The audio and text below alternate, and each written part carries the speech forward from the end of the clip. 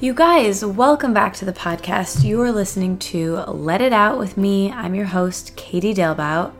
And today I have Julie Piatt back on the podcast. She was one of my first guests a while ago, back in 2013 when I first started this.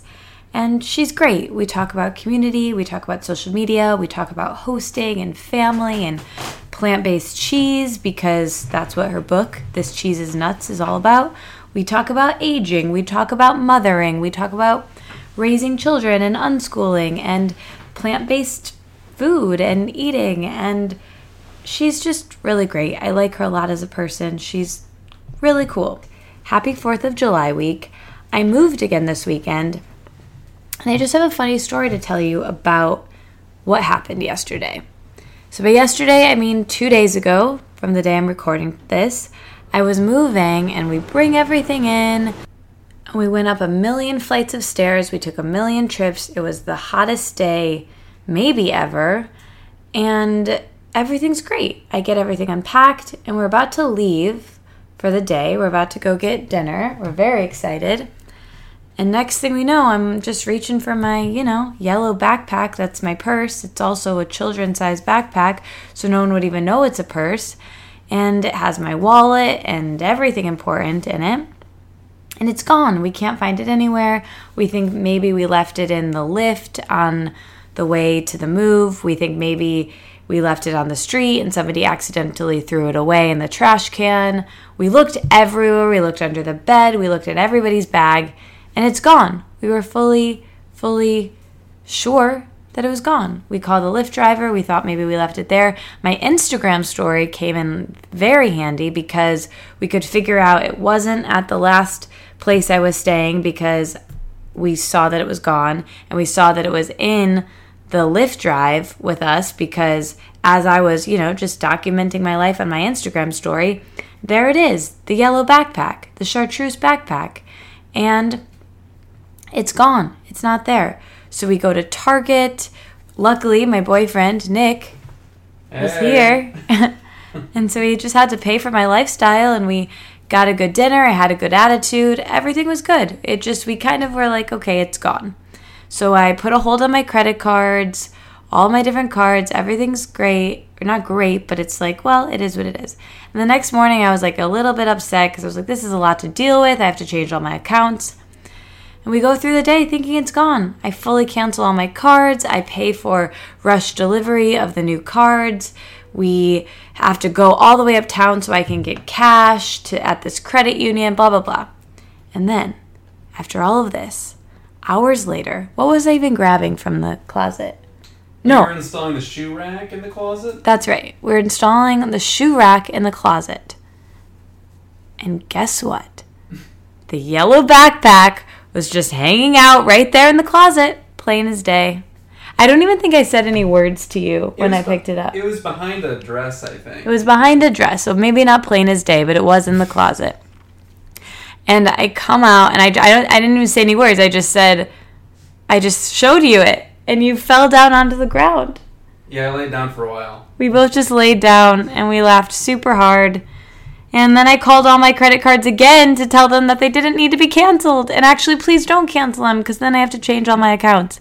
Anyway, I just thought it was the funniest story that's maybe ever happened to me. Probably hearing it doesn't sound funny at all. But now I promise I'm going to get to the episode with Julie Piatt, which I think you guys will really like. Again, take it in. Take what you want. Leave the rest. No judgment on what you're eating, whether it's plant-based, whether it's not. But just, listen to this, find some new ideas maybe. She's really cool. I like her a lot. I actually got to record this in person in Soho at this very cool apartment that I got to go to. And she made me dinner after, and it was lovely. And I got to hang out with her and Leia, who's her photographer and her assistant. She took all the photos in her new book. And we just had a really great girls' night in. It was lovely. All right, so before we get to the episode, we have to talk about the amazing sponsors. First of all, Care of. You know Care of, you love Care of. We're all unique people with unique bodies and we have different needs. And that's what makes us so great and special. And Care of understands that. That's why they create a simple solution That makes taking vitamins and finding your body's unique vitamin combination really easy and actually really fun. If you go to their website, takecareof.com, you take a simple quiz. It asks you questions about your lifestyle, your energy levels, your stress levels, and it comes up with this really great curated package of vitamins that you can take that are great for you. And since in this week's episode we talk about motherhood, there's something new with Care of, and this is really cool. They have new prenatal and pregnancy packets that are formulated based on where your body is at in the process of pre, during, or post-pregnancy, and whether you're trying to get pregnant or you're currently pregnant or breastfeeding. These vitamins are great for you in that stage. They're easy on the stomach, and they have minerals specific to the hormone and nutrient needs for you at this time that you're going through. So go to takecareof.com now to get your personalized recommendation and use the code Katie, that's my name, Katie, at checkout for 50% off your first order. That's 50%. That is half of the percents. Anyway, check them out. I love Care of. We love them. Okay. Also, we have a new sponsor this week. They're called LBox, and I love them. I'm obsessed with them. I think they're great, and I can't wait for you guys to hear what they are.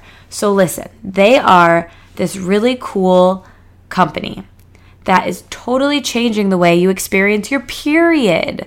They make it easy for your body and your self-care during that time of the month, and they use all natural products, and they get them to you at the lowest price. So, we're all people living our lives, being conscious of what we put in our bodies. We're probably being conscious of our skincare now with, chemicals. But what about what you put in your vagina? You got to be careful of that, right? I completely agree. Yeah, he agrees. Here's why.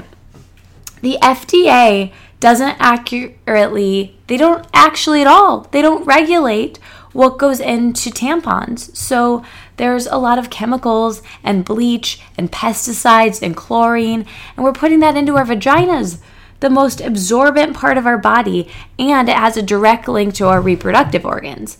So LBox ships 100% organic cotton. They use nothing else, no toxins, no dyes, no synthetic materials, and they deliver to your body and yourself this monthly box at a super low cost, so that way you never have to run out of tampons. The time of the month comes and you're not having your tampons. That's always a pain. You have to go to the store. But here's the thing. It's not just tampons and pads or whatever you need for your specific period that you pick, but it's also a comfort box with goodies and fun things that make this time of the month better for you, which I love. We all need things like tea and chocolate and things to just make us feel better during that time, and they know that, so they create this curated box. It's lovely. But here's the reason that I really, really, really love them, you guys. Do you remember getting your first period? You probably do. It was probably traumatic. I hope it wasn't, but it's likely that it might have been. But this is the thing about LBox. They're changing the way that girls experience their first periods. So this is great for maybe your own kids, maybe your sisters, maybe your nieces, maybe your neighbors, maybe, any other girls in your life starting their periods. These first period boxes include an educational guide with the top quality products for this time of the month, and also comforting items like we talked about before. And it has everything that they need to experience their first period in a more mindful way and help them reduce fear and anxiety around having a menstrual cycle. And you can even get it to them before their first period to help educate and fill the gap of not knowing what this new part of their body is doing. Anyway, I love LBox. Check them out. That was kind of long, but I just wanted to explain all of it. Go to lboxco.com/Katie. Just follow the link in the show notes, but it's lboxco.com/Katie. That's my name. And that's how you're going to get your first essential box free. Absolutely free. You don't even have to pay for it. So you might as well try it. You know what? Congratulations to you on your new free LBox and your 50% off your Care of supplements. And now I'm going to finally let you listen to Julie Pyatt. Thanks for listening to me ramble. I'll talk to you at the end with the emoji. First of all, thank you for doing this again. Of course. Are you kidding? It's so fun to meet you in person. I almost can't believe that I hadn't met you in person, because I feel like I did. I know. It was so chill just like coming over here, and I wasn't like nervous to meet a new person, and it was just felt like, oh, this is this person that's been in my life for so many years. Exactly. You're like, oh, I know her. Yeah. No, it's perfect. It's great. So I'm glad we could fit it in. You're a newcomer to the city. I know. And wait, you used to live here, right? No. I thought when you were in fashion, you lived here. No, but I like that dream. Yeah. That's like somewhere in my No, life I was a fashion designer in LA. Okay. And I lived in Paris. Oh, that's maybe what I'm thinking. For some time when I was in college. Oh, yeah. That's when I became a cheese expert. That's what gave me the foundation. No, I'm just saying that, but you know. We'll get into that's all the that. tie-in. Yeah. No. We'll get into all that. Yeah, so, cool. Before we get into cheese and your book and everything that's happened since 2013 and our last podcast and everything that's going to happen in the future, I've been really liking starting this podcast with the present. Yeah. So what have you been thinking and feeling and realizing, contemplating in like the last day or week or like super recently? This is actually a really good question. It's we were having a discussion actually with some friends of ours, Mariana and Colin, Colin's a tea master that we take with us on retreat. When Rich and I do our week-long retreats in Europe and Ireland and Italy.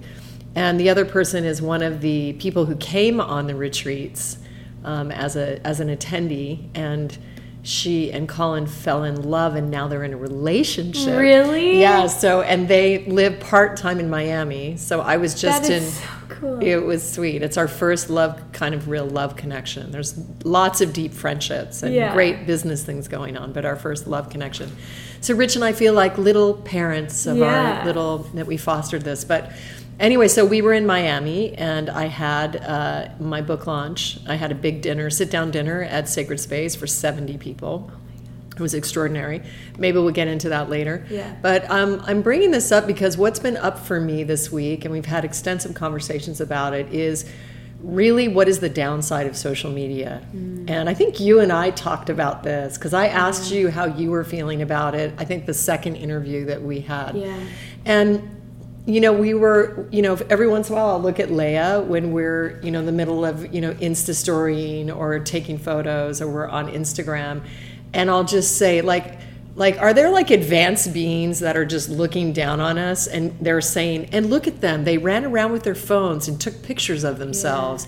And they were putting all this energy into this one thing because they didn't understand they could just meditate, or they didn't understand they could just sort of be. And, obviously Rich is very present on social media, and I am too now, especially with my book. And of course, without it, we would never have met. Right. I wouldn't be having this interview with you. But we were talking about what is that balance and what is that fine line. And I was talking about how just Insta storying or sharing things just because everybody's doing it, I can feel this huge energetic garbage dump of energetic waste that's being projected into the collective. And then Colin was offering, he's a physician of Chinese medicine, a very amazing meditator and tea master. And he was saying, we were reflecting about how everybody is so on their phones, they're not even experiencing the moment that's happening. And so that's what's been on my mind. And and I have some thoughts about it and wanted to write about it. And of course, I just finished 8 weeks of a full-on push, for my cheese book. And, you create this amazing, asset or creative expression. And in order to really say to myself that I did everything to nurture that project, I was required to do what I did. However, there was a lot of discernment in what I did and how I was doing it.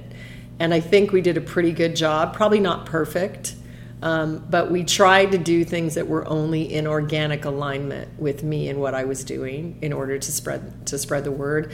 And, and then you run into people, people came to my book signing at Books and Books, and they're like, oh, I wish I would have known about your dinner in Miami. And I'm thinking, are you serious? Like, I was so sensitive to like over posting about it. And then you have people that are like, oh, I wish I could have come, Yeah. So I don't know. That's really been up for me. And it was up for me a long time ago when I was sharing with you, because I was listening to one of my great spiritual allies, Lisa Renee, today, and she was talking about this condition by, we'll just say, energy that don't want humans to wake up, and it's this tactic of distract them. Keep them focused on something else rather than their spiritual evolution, rather than the transformation. It's almost like, look here, not here.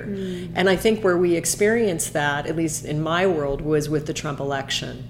And this concept of alternative news. So we're watching something on our social channels thinking there's a specific reality, when in fact a lot of that is being curated to a specific viewpoint. And the danger of that is that, I use this analogy, and I was telling Leia and Rich, it's like, I am a really horrible gambler. Like, I will go to Vegas and sit at a table, which has only happened like twice in my life, but I will gamble and be so happy, and I will think that I'm winning, and I'm not winning, I'm losing. So it was that same analogy that I had. I just had this awareness, like, and so I'm not saying that I have the answer. Like I said, I'm not saying that I'm perfect, but I'm telling you, it's really got my attention. Yeah. And so when I share, I make sure that it means something, that it's for a reason. And I'm also aware that when I'm sharing, I'm being tracked. There's some kind of devices that are pulling information from you and creating some sort of system. I mean, I read some article after Trump was elected, and it was about the companies that actually gathered the social media information and actually got him elected, is what this article was saying. And do you know they can track even your cadence, how you walk when you hold your phone? So what are these companies? It's like a media data, company, and they can. So that's how specific it is. And now we have this whole pushing of this AI, this artificial intelligence that's encroaching. And so, listen, all I'm saying is, cultivate your spiritual connection. Like, that is the number one thing. And sometimes I look at Rich and I go, what if the whole thing blew up tomorrow? Then what? Right. Then what would be relevant in our lives? Yeah. So again, I mean, I've connected with thousands of people. I mean, we travel all over the world, and people stop us everywhere, and it's deeply meaningful. It's not that it's not, and I know you get this too. Yeah. But I guess it's just up for me, and I think because I was so in it for this 8 weeks, right. I'm using discernment to determine where I put my energy. So it's like, what are you doing? Why are you doing it? And is it in the highest divine alignment? It's not easy. Well, I think like people taking notes, and myself when I listen to this again, like those 3 things you said, if you can just have those in the back of your mind to kind of check yourself before you post something. But something that I've been thinking about a lot, which I would love your opinion on, is for me, since I kind of use social media in these 2 ways, and like when my book was coming out, like I totally know how you feel, because I was like, all right, I worked really hard on this thing, it took me a lot of time, and a lot of people helped me with it, so I have to do my best to promote it and show people that it exists in the world. Like, that's my obligation to this project. And so in that way, I felt like I was promoting things. But then that was like over a year ago. And before that, and since then, I've really looked at social media like I did since I grew up with it when I was in high school, or when I was like younger than that, or high school really, as it's really just like a scrapbook to share my life. And I kind of just forgot about, and I still, when a new podcast episode is up, of course I'm going to be like, hey, I got to talk to Julie Pyatt or whoever it was, because I want people to hear it, because it was genuinely an important thing in my life. But I think I'm looking at social media as this is a way for me to remember, kind of like a gratitude journal of my day. That's kind of how I look at stories, at least on Instagram, of like, okay, ate this really great acai bowl in the morning, and then I went to this class, and then I got to hang out with Julie, and then we did this or whatever, and then I can like watch it at the end of the day and be like, wow, those are some really beautiful moments. But I think I need to be checking myself of like, if that's my intention, then that's okay, but also like, am I showing, why do I need to show this to other people then, you know? Mm-hmm. And I think part of that is like, well, sometimes I do like showing it to other people because then that way it can make it last longer. Just kind of like when something good happens, I want to like call my mom or I want to like call my best friend just to make it stay in it longer. Mm-hmm. I don't know. I'm just wrestling with like those two ways of using it. Does that make sense? I mean, I love your I think that's a beautiful, a beautiful analogy and example to use it as a gratitude journal. You know, I think that's a very conscious way to look at it. I guess I would ask you, are you not calling your mom then? Yeah. So not that, you know, not that we should call our overcall our moms or anything. You get the point. The point is are we really missing our life? Are we living to photograph every single thing we do, and we never just sit down and just be in the moment? And I notice it, you know, being the mom of children. And it's interesting because my children, I wonder if my children are going to be like, completely not want to be on social media, which they kind of do. Like my sons, you know, they deleted their Facebook pages like years ago, but now they're coming out with an album and they're starting to step in for that reason to promote their music. But you know, they just think it's just, you know, not cool. Yeah, so many people in my life feel like that too. Do they? Yeah. I don't know. It's an interesting thing, and I think. Well, this is one of the things I wrote down that I wanted to ask you about anyway, but I think it kind of ties into social media. You and Rich and your family are so huge about community, and it really inspires me. And I think that it's something I really admire about you guys, and I really feel the importance of community in my life. Like when I went to a retreat earlier this year, or just like having close relationships with people where I used to live, and then now that I moved, and seeing how that is that's like the most important thing I think for our health. So can you talk about, you know, how you've cultivated that, the importance of that, and just everything? Well, yeah, absolutely. And I mean, and we're going to get back to, you know, this double-edged sword because it was created through social media. I mean, that's the truth of the matter. And when we were literally in financial collapse, it was social media that actually kept us going. You know, we would be breaking down, sobbing in Starbucks, and suddenly we would get, you know, a tweet from somebody. I mean, we called them Twitter dates at the time, and we started connecting with people that we admired, people that were kind of leaders, you know, in our world, people that we looked up to, athletes. Rich never thought he would be speaking to or even having dinner with, and we met some very key people during that time. So again, I'm not saying that, I mean, social media is great. It's connected us with community, and we started to do these retreats in Europe. And I had done yoga retreats when I first met Rich. I did it for 10 years, and I produced these yoga retreats actually in Italy at this villa. Cool. And so and they were amazing then. I mean, they were life-changing then, but we had no message. We had no book. I wasn't a chef. Like it was just kind of like yoga in Italy. Put them together. I mean, it was pretty amazing. So I knew when we launched it with our message that it was going to be profound. And we're sitting in this loft today having this interview because of the hospitality of two people that came on a retreat that they almost become like our family. Yeah. Like we're really deeply connected. So we spend an entire week with them, and we do yoga every day together, run with Rich in the forest, tea ceremony, you know, all plant-based food that I designed for the whole week. And then we have workshops both in the morning and the afternoon. So we share about family, community, sustainability, and then I do a lot of deeper spiritual practices. So cool. It's really cool. We have an Ayurvedic practitioner who comes, and then Colin, who pours tea. He does healing sessions, Chinese medicine healing sessions, and then I do also a kind of multi-dimensional healing sessions as well. So it's quite profound. In the last day, we have a community circle where we circle up, and we make the agreement to hold the highest vision for each individual, no matter the appearances. And so we make this vow to each other, and it's pretty deep, and there's a lot of tears and a lot of beauty, and it's just quite exceptional. So cool. And then how often do you do those? Well, we've done 2 so far, and we have another retreat coming up in Ireland in a few weeks. Cool. So we go July 24th to the 31st to a manor in South Cork, and it's on 90 acres. And a lot of the accommodations are glamping tents. Cool. And it's a truly magical, gorgeous place. And so it's the same thing.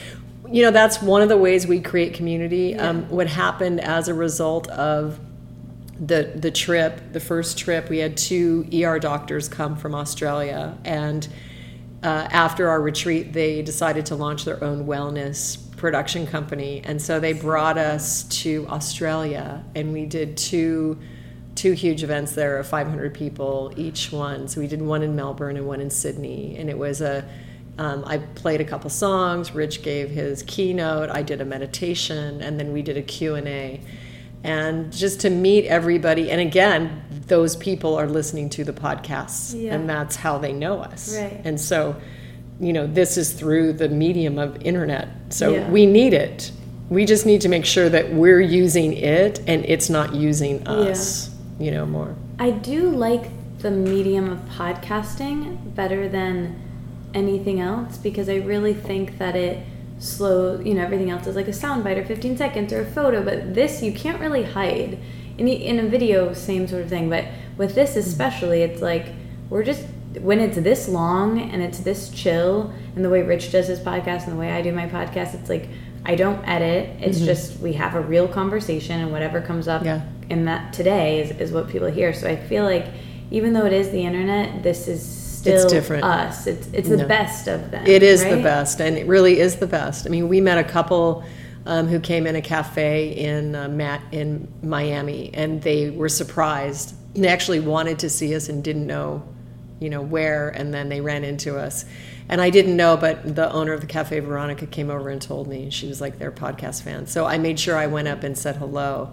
Yeah. And they were just like, we feel like we're so close to you. Yeah. And, you know, we get that, and I know you get that as well. That's the thing of the podcast. They're like, I know you so well. And it's kind of true. Like, whenever anyone, like, it happened just this week, we were walking down the street, and someone was like, Katie, they actually recognized my boyfriend because I had like big sunglasses on from my Instagram stories, and she was like, I feel like I know you, and he was like, you basically do, because I'm the same on the podcast that I am in life, because it's just us talking, which is like a nice, it's a weird thing to meet people though, because they know so much about you, but you don't know anything about them. And I just want to, because I'm like, you're cool and I want to be your friend. You know? Exactly, I know. But I mean, that's us, like meeting right now. It's the best. I mean, these long format podcasts are the best. These ones, the way that you do it, the way Rich does it, the way that I do it. Yeah. It's truly an amazing way to share information and to inspire people and just give people a little support. That's all. Yeah. You know?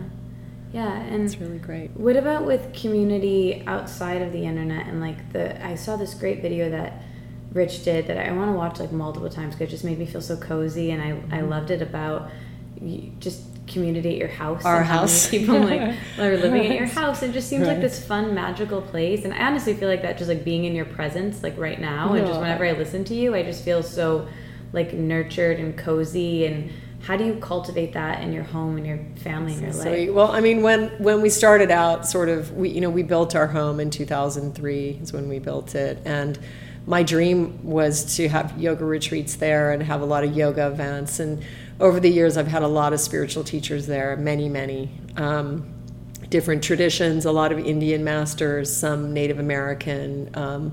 This tea master Wuda, who I'm actually going to see in New York on Tuesday night. Podcast. Yeah, and he's also been he's been on Rich's podcast twice and been on my podcast once. Yeah, so Wuda's going to be actually in New York, so we're going to go sit with him tomorrow. But you know, it started out like that. I was unschooling my 2 younger girls, and I had a dream to start a homeschool, which I think we talked about on the earlier episodes. That was a great intro to that. I got so many great comments on that. That's so cool. So if people are new to the podcast and haven't listened to that episode, I'll put in the show. Well, and so I was ahead of my time. I was ahead of the curve, and I had a hard time really getting the kids were really ready, but the parents just couldn't let go of that standardized education thing. It was too hard. But now it's interesting because I have a lot of young mothers coming back around to me, and they're asking me questions they want to. So I think you guys are going to do it. The next generation are going to do it. It was a little too much for my contemporaries.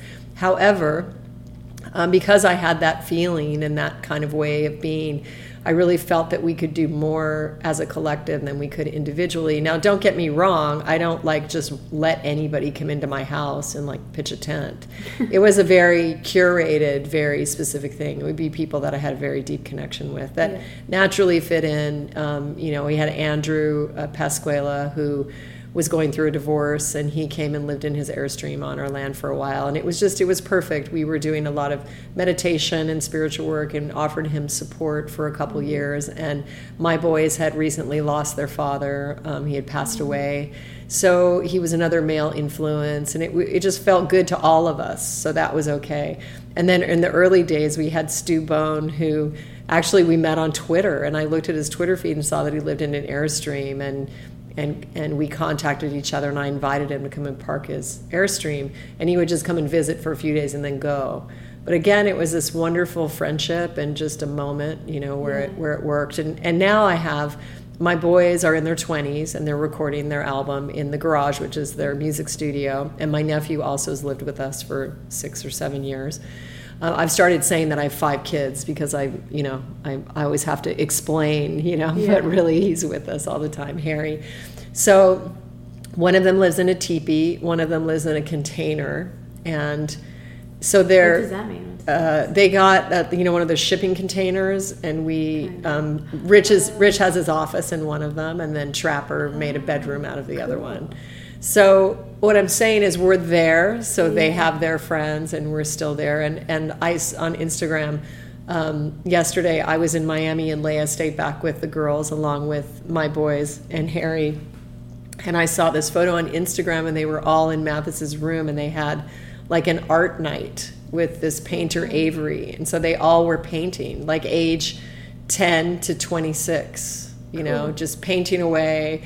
And I was like, that's what I love. Yeah. So it's a creative way of being, just more of a creative life. And now the community for us is really the podcast community. And when we go out and we do events, and we always stay and we make sure we hug every single person and take a photo with every single person. So sometimes it's 3 hours after the event that we're there.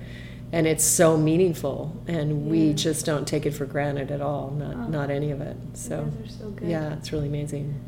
This energy that you have about you that's so nurturing, and I don't know exactly what to call it, but it's the word that keeps coming to mind is hosting, hosty. That's not even a word, but you're just hostess with the mostest. Yeah, hostess, no. I guess. No. But I feel like it's something that I really admire, and I've told you this so many times. I meant to say this at the top, but just I feel so connected to you. I always have for years with I've told you this last time, but the way you distill philosophies and some really kind of high level things just goes right in for me, just go, I don't know, no filter needed, just the way you explain things works for me. So I feel this connection with you is I love having people to my apartment. I like doing game nights. I like, just having lots of people around me, and I feel like that's something that we have in common. But what kind of tips do you have for people listening of wanting to cultivate community in their in-person daily life? What are some things that people can do to kind of have that feeling in their own lives? Well, I would say the number one thing is food.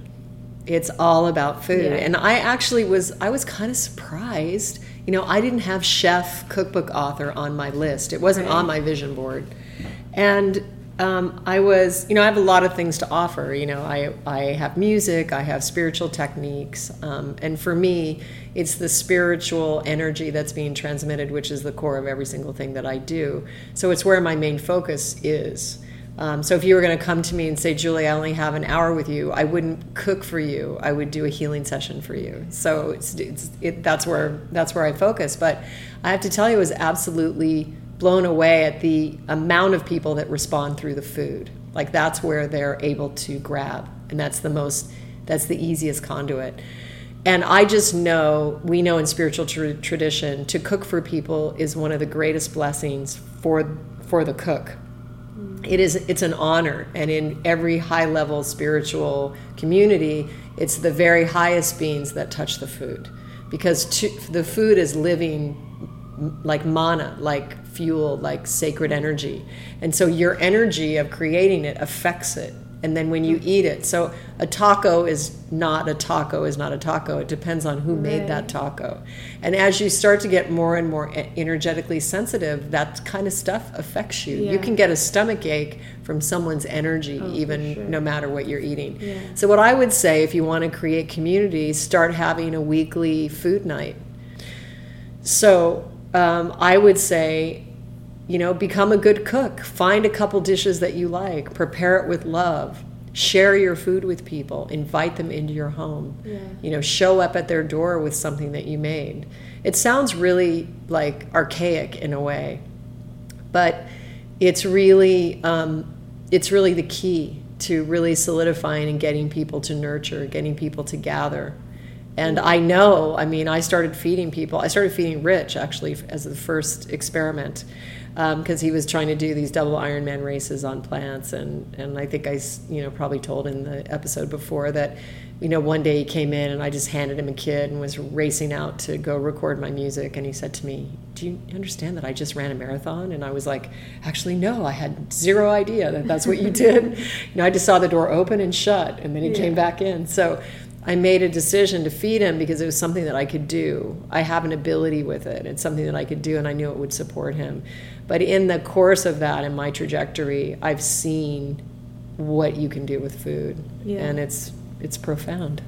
So you said that, being a chef wasn't ever on your vision board. It wasn't something that you necessarily wanted, but going back to kind of the hosting thing and bringing things together, I love eating great plant-based food, and I can make like the 4 things. I eat very simply, so like what I make for myself is just, I'm not even really cooking. I'm just like tossing an avocado on some greens and like calling it a day. But I get very stressed out when I'm cooking for people that aren't myself. I love doing it sometimes, but sometimes it just seems overwhelming. So, but I want to be in that place that you were in.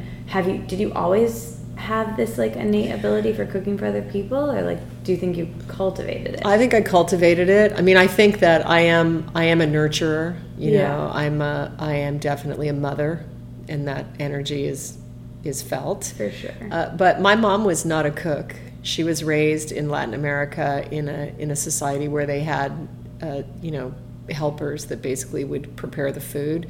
So I didn't grow up in a household with amazing food. Quite the contrary. My mom's amazing, but she wasn't an amazing cook. Yeah. So I started cooking with a boyfriend of mine in college. And in Paris, right? No, this was actually in Arizona. Oh, okay. But he was French. He wasn't French fully. He was like American, second generation French. But we would just get a Bon Appetit magazine and make a recipe, right? So we just started like that.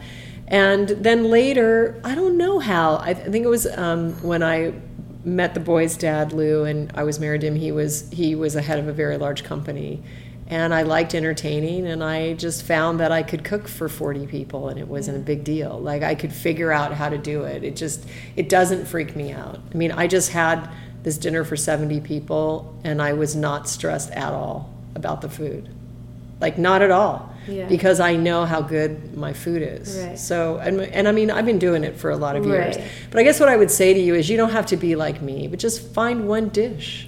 Yeah. And then make it a potluck. Right. So that you're not totally stressed. But make the theme being that we're gathering around food. Food that's free of violence, free of harm to the planet, and that is a fuel for your body temple. Yeah. And even if people aren't plant-based in their whole life, just that experience, like that one night or that one gathering. And that's something that we mentioned Jess Bernan, who has One Part Plant, who we love.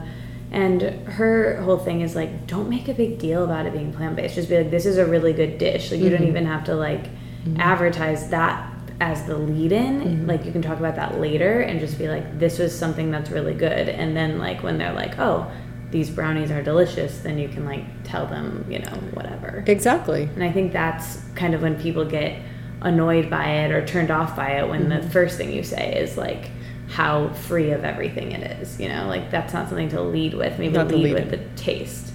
Let it stand on its own with the taste, for sure. I think that's one thing. I think the other thing that is just an overall energy, and that is to cultivate an energy of unconditional love and compassion and non-judgment with whoever.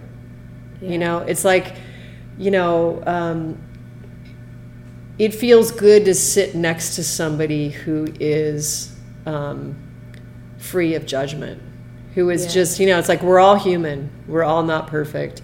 We wake up and create harm, like right away, just from being on the planet. This isn't something to become a vigilante about or to be, a fanatic. We have to cultivate love and compassion. And so what I always tell people is if you've brought violence into your kitchen, you've completely missed it.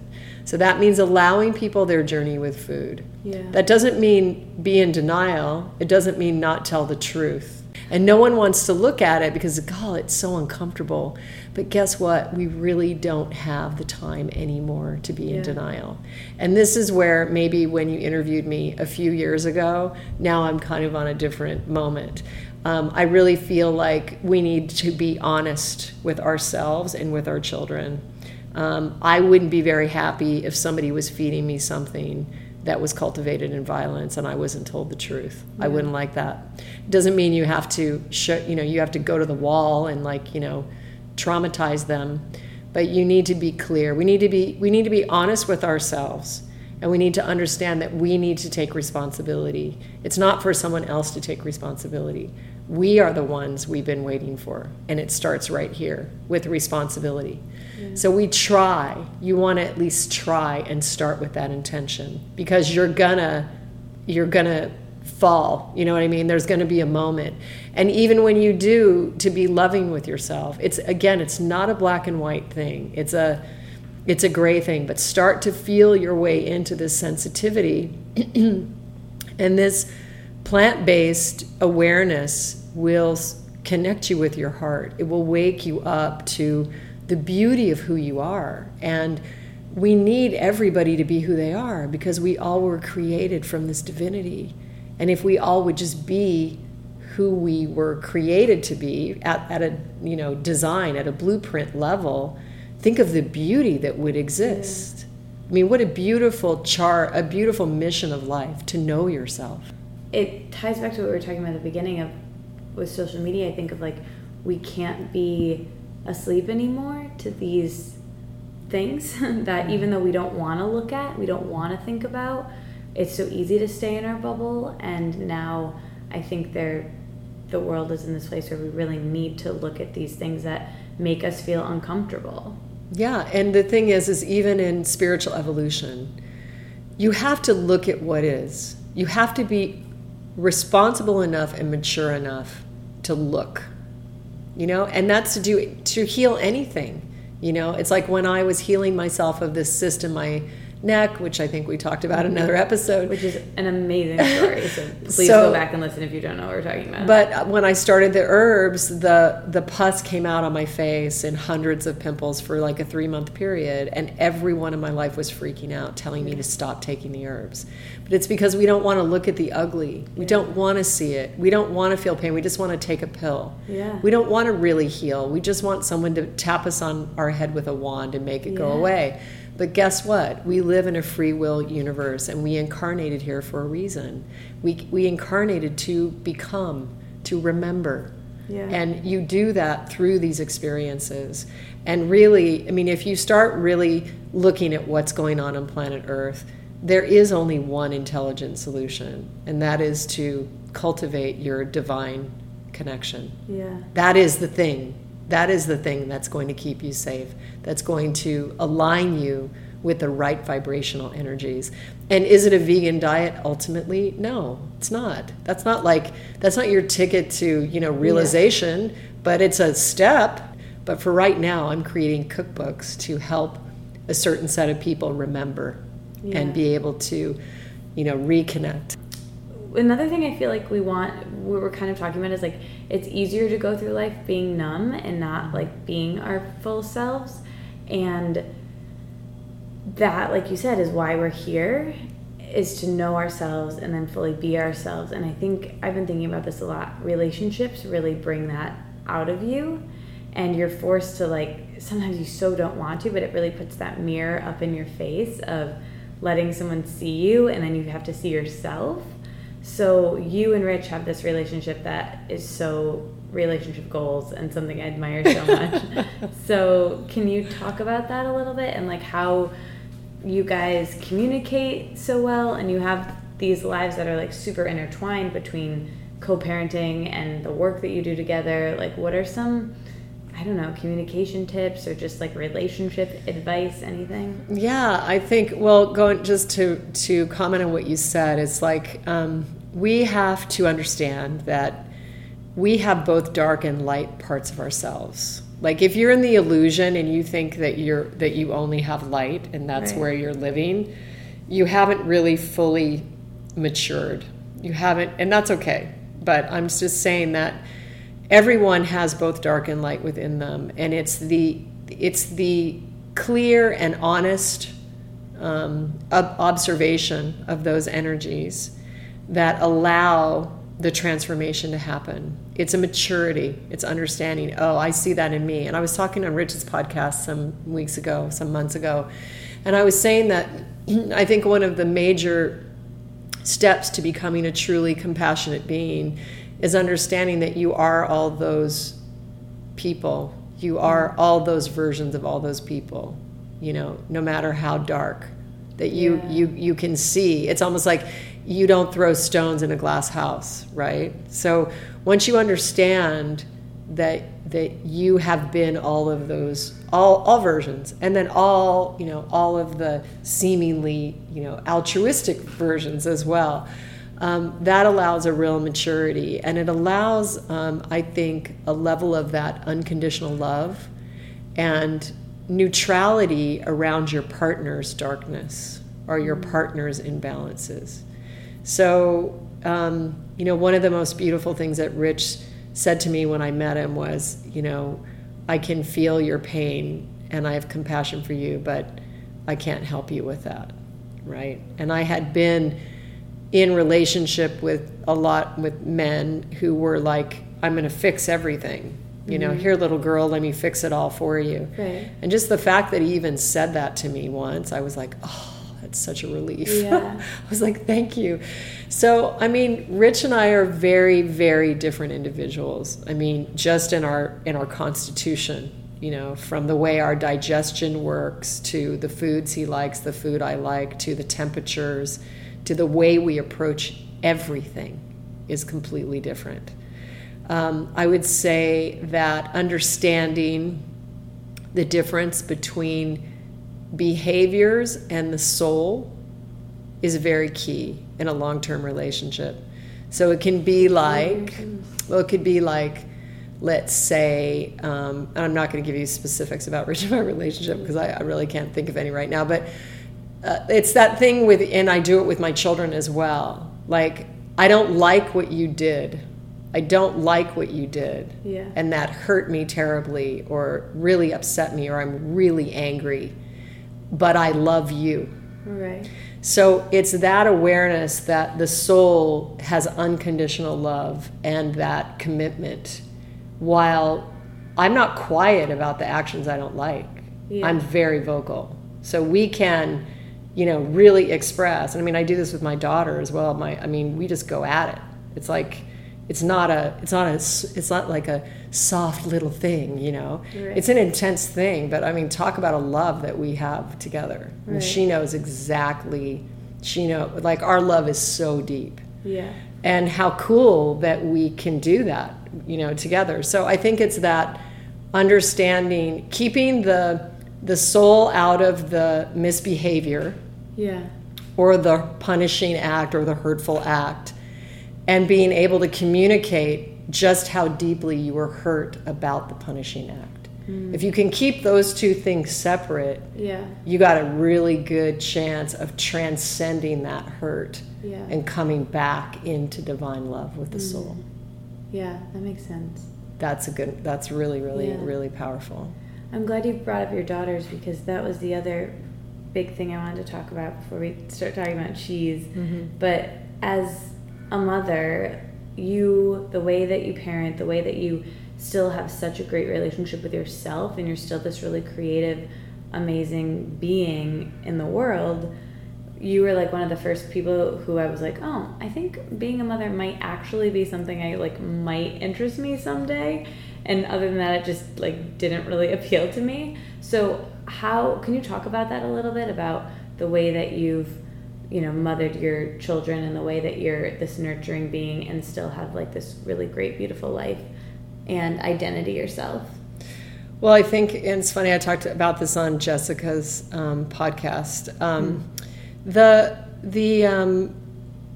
I think my core, if I had to give one tip or one thing that was present in my life that made a huge difference, it's that I understand that we've all lived thousands of lifetimes. And I never felt like my children were my children, that they were less than me. I felt they were my children, like I loved them, to the ends of the earth. Yeah. But I never thought they were less than or less developed. So from the time they were babies, I always viewed them as a divine being, fully developed. So I wasn't like, oh, I got to teach them how to be great. Yeah. Because God already made them great. I'm holding this miracle of life. That one little click completely created the most beautiful relationships in my life. And it also frees me from the imbalance of feeling as a parent that I have to make them into something. Right. It's really ego driven. Yeah. So it comes back to my devotion, to my service to the force. And I'm not religious. This is a spiritual energy, that's it's in nature. Yeah. But yeah, I honored them as divine. It's funny, I had a friend of mine ask me when my boys were little, like, what are your goals for your children? And I looked at him like, I was like, what are you talking about? I was like, I don't have any goals for my children. Like, I will nurture them, support them, love them unconditionally, and teach them any lessons like, don't play with fire, or don't, those type of things. Right. But it's like, they're not mine, they're not mine to judge or to create. And in the same way, I don't even take credit for how amazing they are. I mean, they blessed me as much as I blessed them. And I often say the most beautiful thing about motherhood is that the baby gives birth to the mother at the same time the mother gives birth to the baby. Yeah. So it's a double birth, really, when you look at it. So those were, that's like a really, really, really core thing. And this is another thing that I think is key as parents, that we would do very well to clear this issue. And that is that as parents, for some reason, we project our issues onto our kids. And if we suffered a pain in our childhood, rather than us healing it within ourselves through, healing sessions or yoga or meditation or self-inquiry, we then project that onto our child and want to make sure that our child never has that pain. And so what we've done is we've dumped our problems onto our children. And what I would say is that we need to stop doing that and understand your children are not you. They're not you. They're their own beings. And there are some very strong genetic patterns that will run, and a child will have an agreement to heal certain genetic patterns. And that's why, in healing, we say that, if you do the inner work and the meditation and the clearing and heal something, it heals 7 generations forward and 7 back. So there are those things. There are those genetic things. I mean, my son Trapper has so many characteristics of his father that I know what he's thinking. I know everything. I mean, and we giggle, we laugh, because I'll just tell him exactly what he's thinking, and he'll laugh, but I'll say, honey, I was married to your dad for 10 years. Like, I knew him so well. And I mean, everything about Trapper, the way he chews ice, the way when he's reading, he chews on his lip a certain way. I mean, it's uncanny. I'm just like, oh my God, that is so crazy. Wow. And same with Rich and Mathis. So much genetic likeness there. You know, we tease them. We're like, you know, we're putting both of you in a tent on the roof, and we'll see what happens.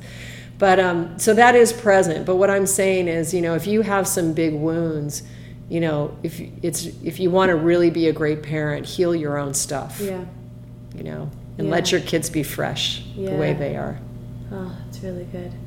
Okay, so I'm staring at this beautiful book, and I want to know everything. When did the idea come to you? Why cheese?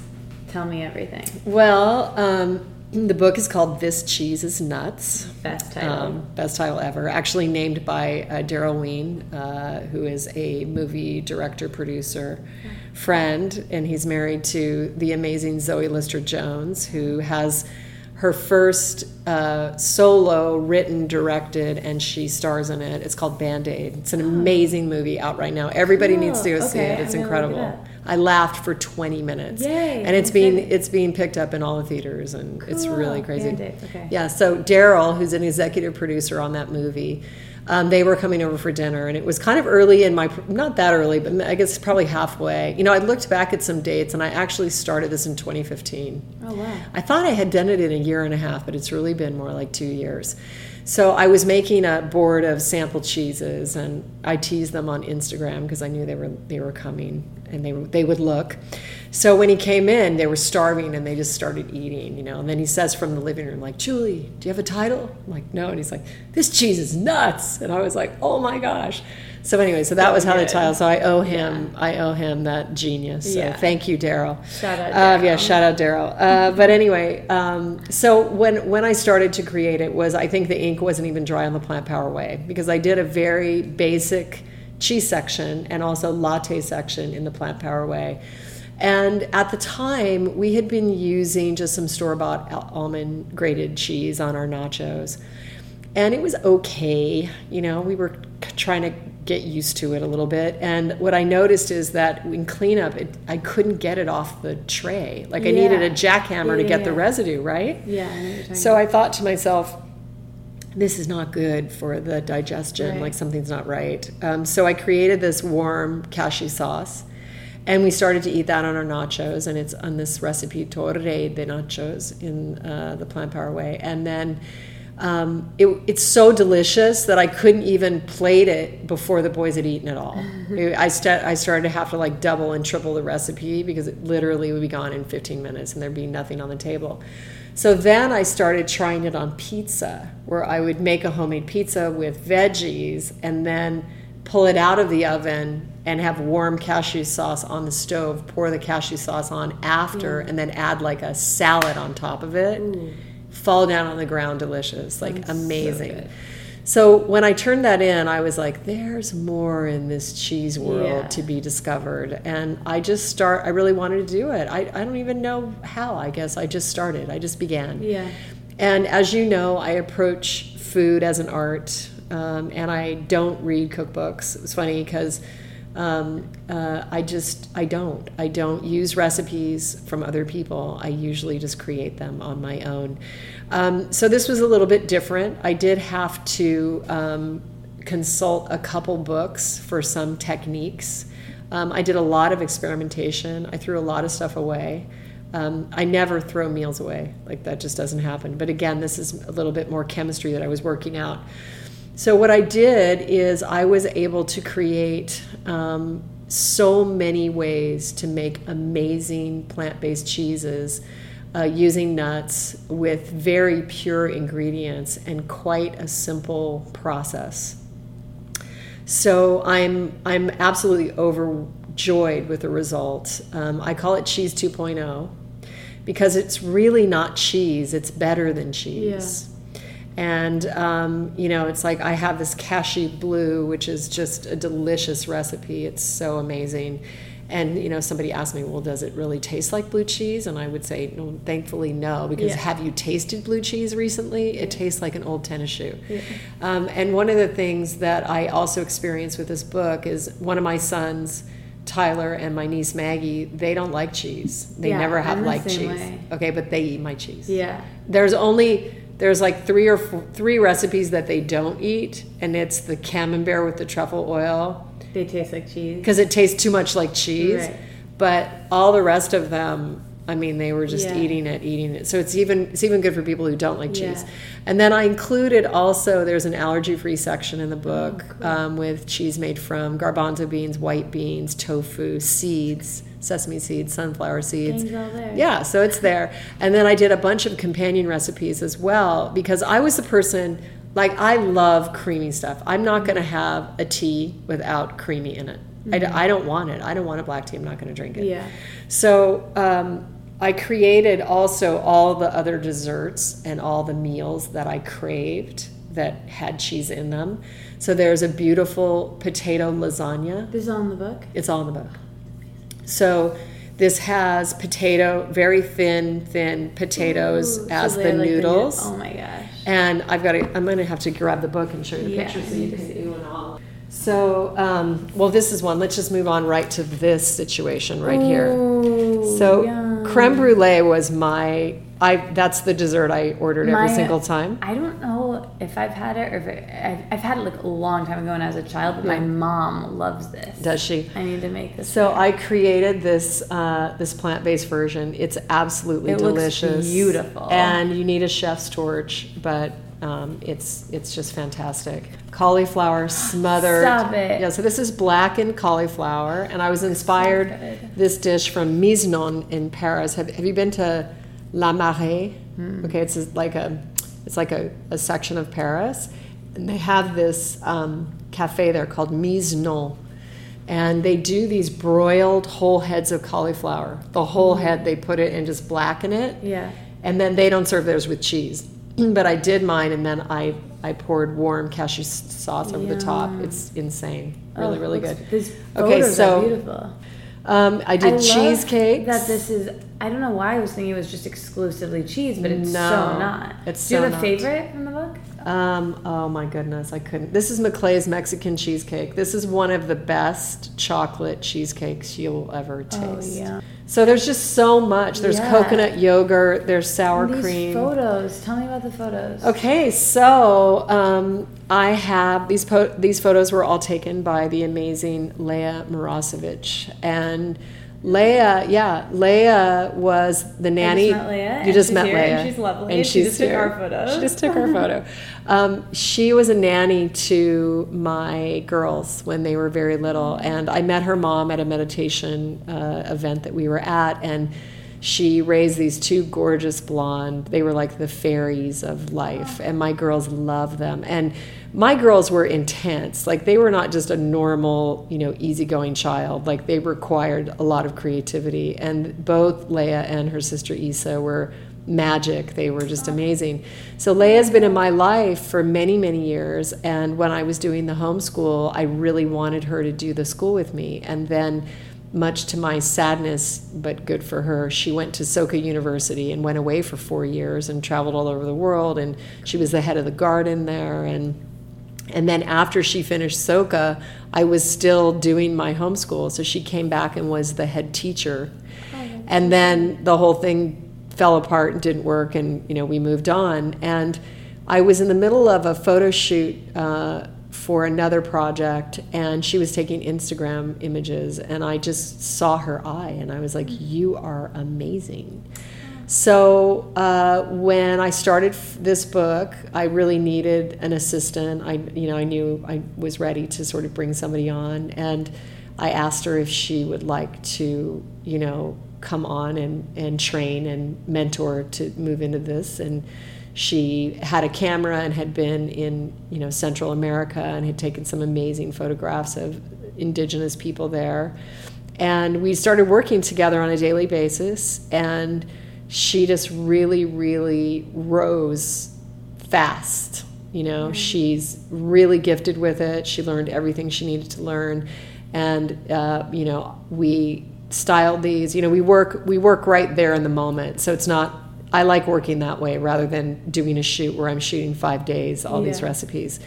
So we just shoot every day together, and we're both yogis, and we have the same flow, and we start every morning with a meditation and with tea, and we do it for the same reason, So she's chanting. She's a Buddhist, and she's chanting for the beauty of this book, for this book to transform people through the recipes, and I'm doing the same in my own way. So we're very, very aligned, and it's almost like there's no personal anything for us to ever work through because it doesn't exist. Yeah. So we're very devoted to the mission, and we care about the same things. Yeah.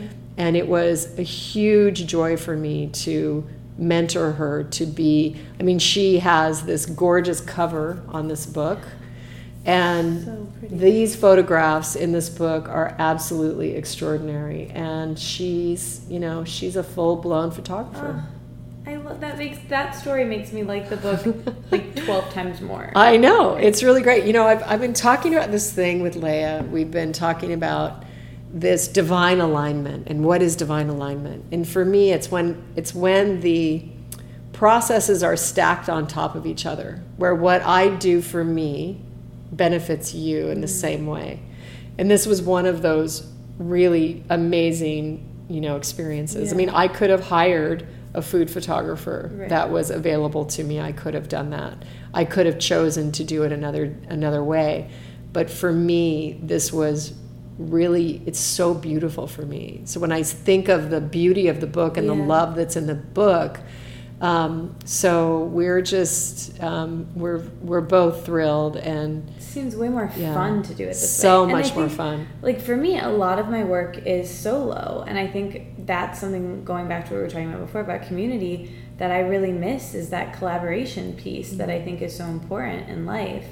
And I would love to create a project or be a part of a team and like both pour your love and energy into something together. Sounds lovely. So No, it's amazing. And I think, again, like you're talking about community, and I feel like on planet Earth, we've been in a society for many, many, many, many years that we're just thinking about me. Yeah. It's just I. And we've all been there. This isn't like a judgment. But we really are at a moment in history where now the proper way to think is we. In whatever way you can.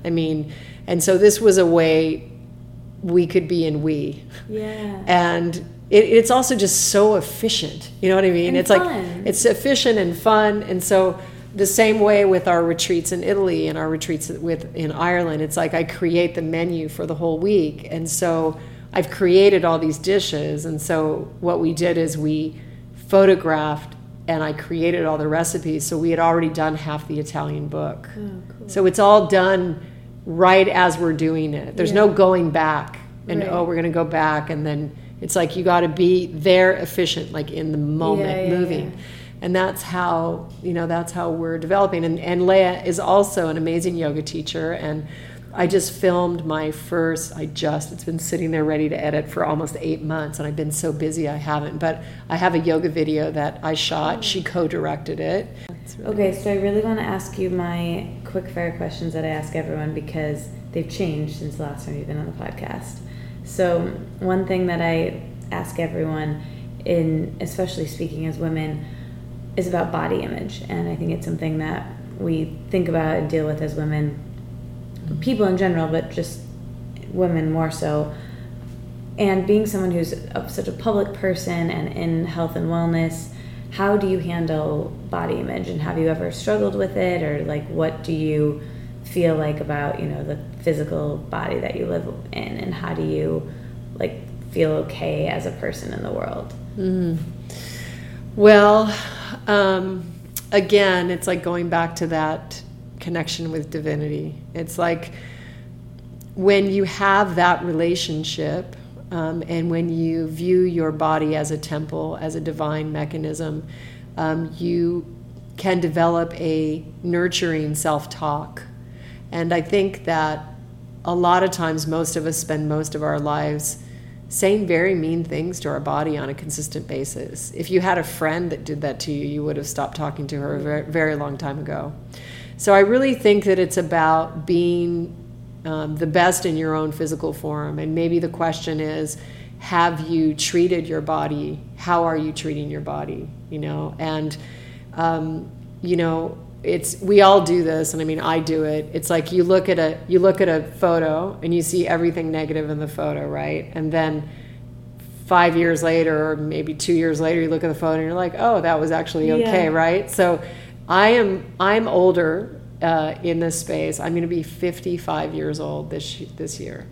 You look like I was 20, but you're so sweet. But yeah, so it's a thing. It is a thing in this society. How do we age? How are we aging? And you were talking when I came earlier about how, women has so much more pressure, about how we look and everything else. And I'm right there with you. I'm a designer. I like things beautiful. I've never been down with this aging thing, like that. I'm for like eternity in the soul. So I don't know how. I think we cultivate kindness towards ourselves. I think that's one of the reasons why I don't drink. I don't drink any alcohol, because it's ravishing to the body. It's not something that is. It's not a healing elixir for the body. I try to eat in a way that nourishes the body. I try to take care of myself with yoga and meditation, and then I try to use, the best, products that I can, or things that are not chemical, toxic or chemical, or plastic surgery, or these type of things. And I'm not saying that that's never appropriate, because sometimes, it might be for you. But I guess this whole thing of, it's again, just like in health and wellness, like going right to that, like the first time you see a wrinkle on your face, or, is there another way to approach it? And I think we're all beautiful the way we were created, and there's all different bodies in all shapes and sizes. So I think where the self-loathing comes is, have you really treated your body in the most loving way? Or do you have some shame about that or something? However, this is another thing that's been on my mind, and I think that we're in the middle of this exploration with it, is how to be in the divine feminine on this planet, and to really be embodying that force in a fully expressed way. So women have been portrayed in this culture, in this planet, this society, as being a reflection. We're associated with the moon, which doesn't have its own light. It's a reflection. Women should be softer, smoother, more peaceful, more yin, all of this thing. And I'm in a spot of exploration where I don't feel that to be true. I think we are a solar race, and women have their own light. And being a woman means many things. But Mother Earth is fierce when she needs to be. And if you're a mother and a guardian of your children, you're fierce. So I'm no longer subscribing to this paradigm of prince, princess. Nobody needs to be rescued. The divine feminine doesn't need to be rescued. She's running the show already. So we really need to understand, this is put in the culture, this Disney, someday your prince will come, and that the same energy is a rapist. It's a rape, you don't really understand it, but it really is, if you really look at it. Yeah. So my question to all of us is, how do we thrive, how do we be in radiance of our divine feminine, which includes beauty, immense creativity, without objectifying ourselves? Yeah. Where is the line with that? And I don't know that any of us know that. And I certainly have objectified myself, especially in my younger years. Not today. But and I'm not saying that, that I won't dress sexy or won't look good, but it's a specific energy that I think we're going to have the opportunity to learn and have the opportunity to be in that beauty, because the feminine is the eternal creator. And this is whether you're a man or a woman, it's just within your being. And I do feel there is a movement from the younger generation towards androgyny, which is really the ultimate realization of enlightenment, because you have both within you. So it's a matter of where are you going to play it and what is appropriate. But I feel like there's a lot of stories on this planet, because it was set up this way, not because it's the women's fault, but where we were taught the most important thing was a man at any cost. And so where is the trust of the women? Where is the sisterhood? It's really, it's intense, And again, this has been implanted in the grid. So, but we, the feminine is, like I said, eternally created. She is powerful beyond measure and needs nothing outside of her. And really no divine being directly connected to source needs anything outside of itself. So it's going to be interesting, I think, over the next days, weeks, months, years, how we embody this true archetype of what it really means to be a woman.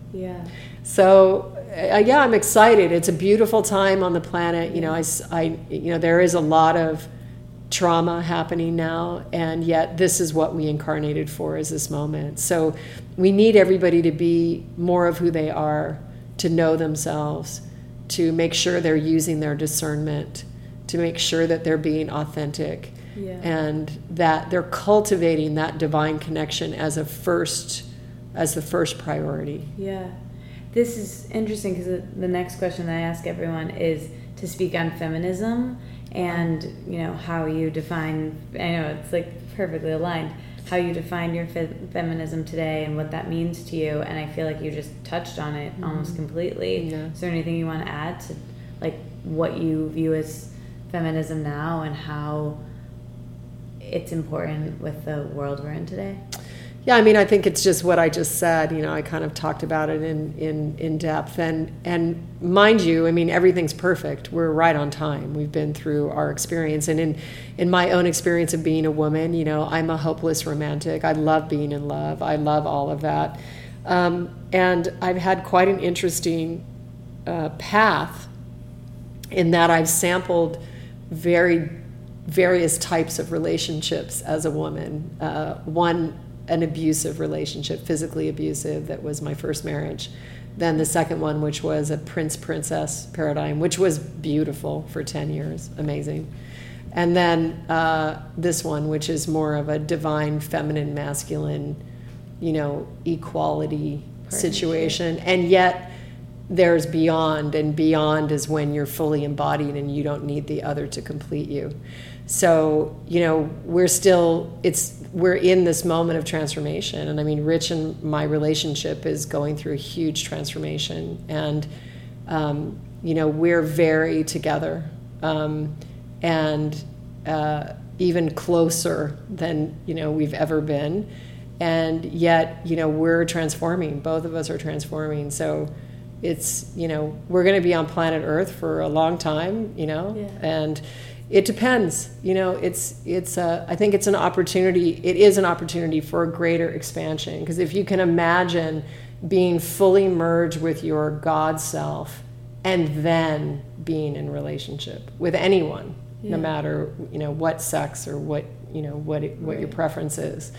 But that's what I'm talking about. It's almost like you're sovereign completely, and then you choose to dance with somebody, but it's not out of necessity. It's not out of, all relationships were brought together because you have a similar kind of wounding. There's some kind of wounding that happens to match up, and then it's like, oh, that's I have a scrape on that knee, so that's how it's set up. So again, it's been an evolution. Everything's perfect. Everything's right on time. But I'm just saying that it is the moment now for the feminine to be all that she is as a completely connected sovereign being. Yeah. Oh, so good.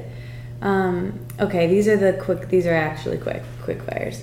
And they're different from what you answered last time. But since you just traveled in here, what are some of your top travel tips or things to stay plant powered and like self-aware of traveling? Well, one thing that I have to do is I bring essential oils on the plane of some kind. Cool.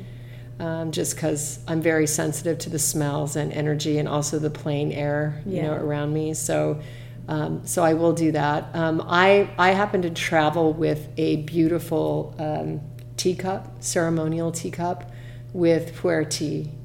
And I'll get just a bunch of leaves on the bottom of the bowl, and I just fill that up the entire flight with continual stream of hot water. Oh, cool.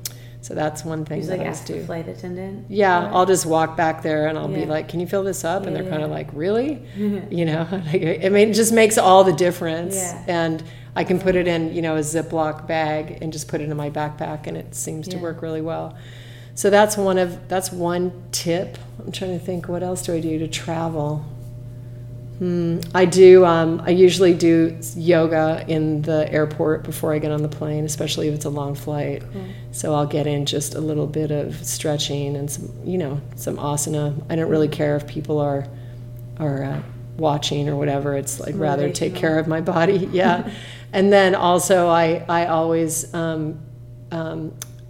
put a really super heavy mask on my face, or get a really emollient cream, a really good one, and put it on before I go on the plane so that my face gets more moisture. I love that. What is the best thing that you've eaten in the last week? My cheese. A specific one from the mozzarella in brine. It's the delicious, creamy mozzarella cheese. Oh, that's really good. So my book was about journaling. Mm-hmm. So I love to ask, are you a journaler? Is journaling or writing a way that you kind of process your thoughts and feelings? Anything that you can share? Yeah, actually, I have this amazing pen. I went to this spiritual community in Damanhur. Do you know about Damanhur? No. It could be another podcast, but it's a spiritual community in Italy that was founded 30 years ago. Cool. And I've been there twice, and they have these temples to mankind inside the mountains, and I've slept in the temples. And the founder was an alchemist, and he created a lot of systems and tools that were made with spirals of energy and metal and fluid. And these spirals are inside the walls of these temples. And for our first Italian retreat 2 years ago, we took the crew to Damanhur and we slept in the temples before we went to the retreat. So cool. And my son Trapper bought me this pen, and I have this special pen that was designed by Falco, the founder, and it's a pen for channeling. It's supposed to open your channel to your soul. So yes, in the morning, every morning when I wake up very early, I have 3 cups of pu'er tea, and I will keep that pen near me. And not every day, but in certain times, I channel messages from my soul to myself with that, through that pen. Morning pages-ish? Kind of ish, yeah. Cool, love that. Mm-hmm. Okay, what is your greatest lesson on relationships? Lesson or knowledge or whatever? Okay. Whatever. Communication is key. You got to communicate. And greatest lesson on family? Similar, probably. Communication seems like it would be a good one. Just, each being is a divine design and is honored and loved that way. I love that. What do you think happens when we die? Where are you with that today? What happens when we die is a multitude of outcomes. It depends on the person, their consciousness, what their belief system is, what their lineage is, what their plan is. But there is no death. So life goes on. And that's where I am. What are you most looking forward to in your life?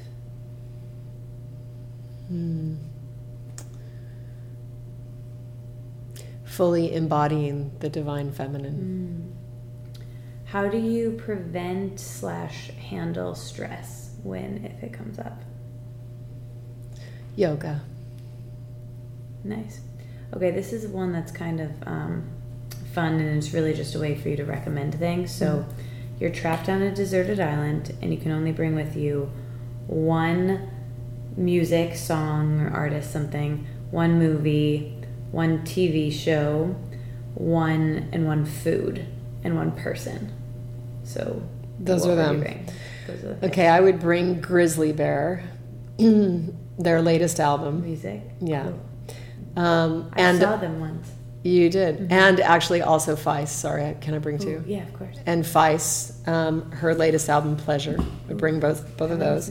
I would bring Band-Aid, my friend Zoe and Daryl's movie. Seriously, it's really funny. Really it is really funny. Cool. Okay, so that's music, food. Now what? No, you didn't say food. Oh, I didn't say food. Music, movie. Yeah, so what would you bring? Food, I would take my food, my cheese. Nice. And what was the other one? Person? Person and TV show if you have one. Person is Rich Roll. And TV show is The OA. Oh, I still haven't watched it yet. Oh my gosh.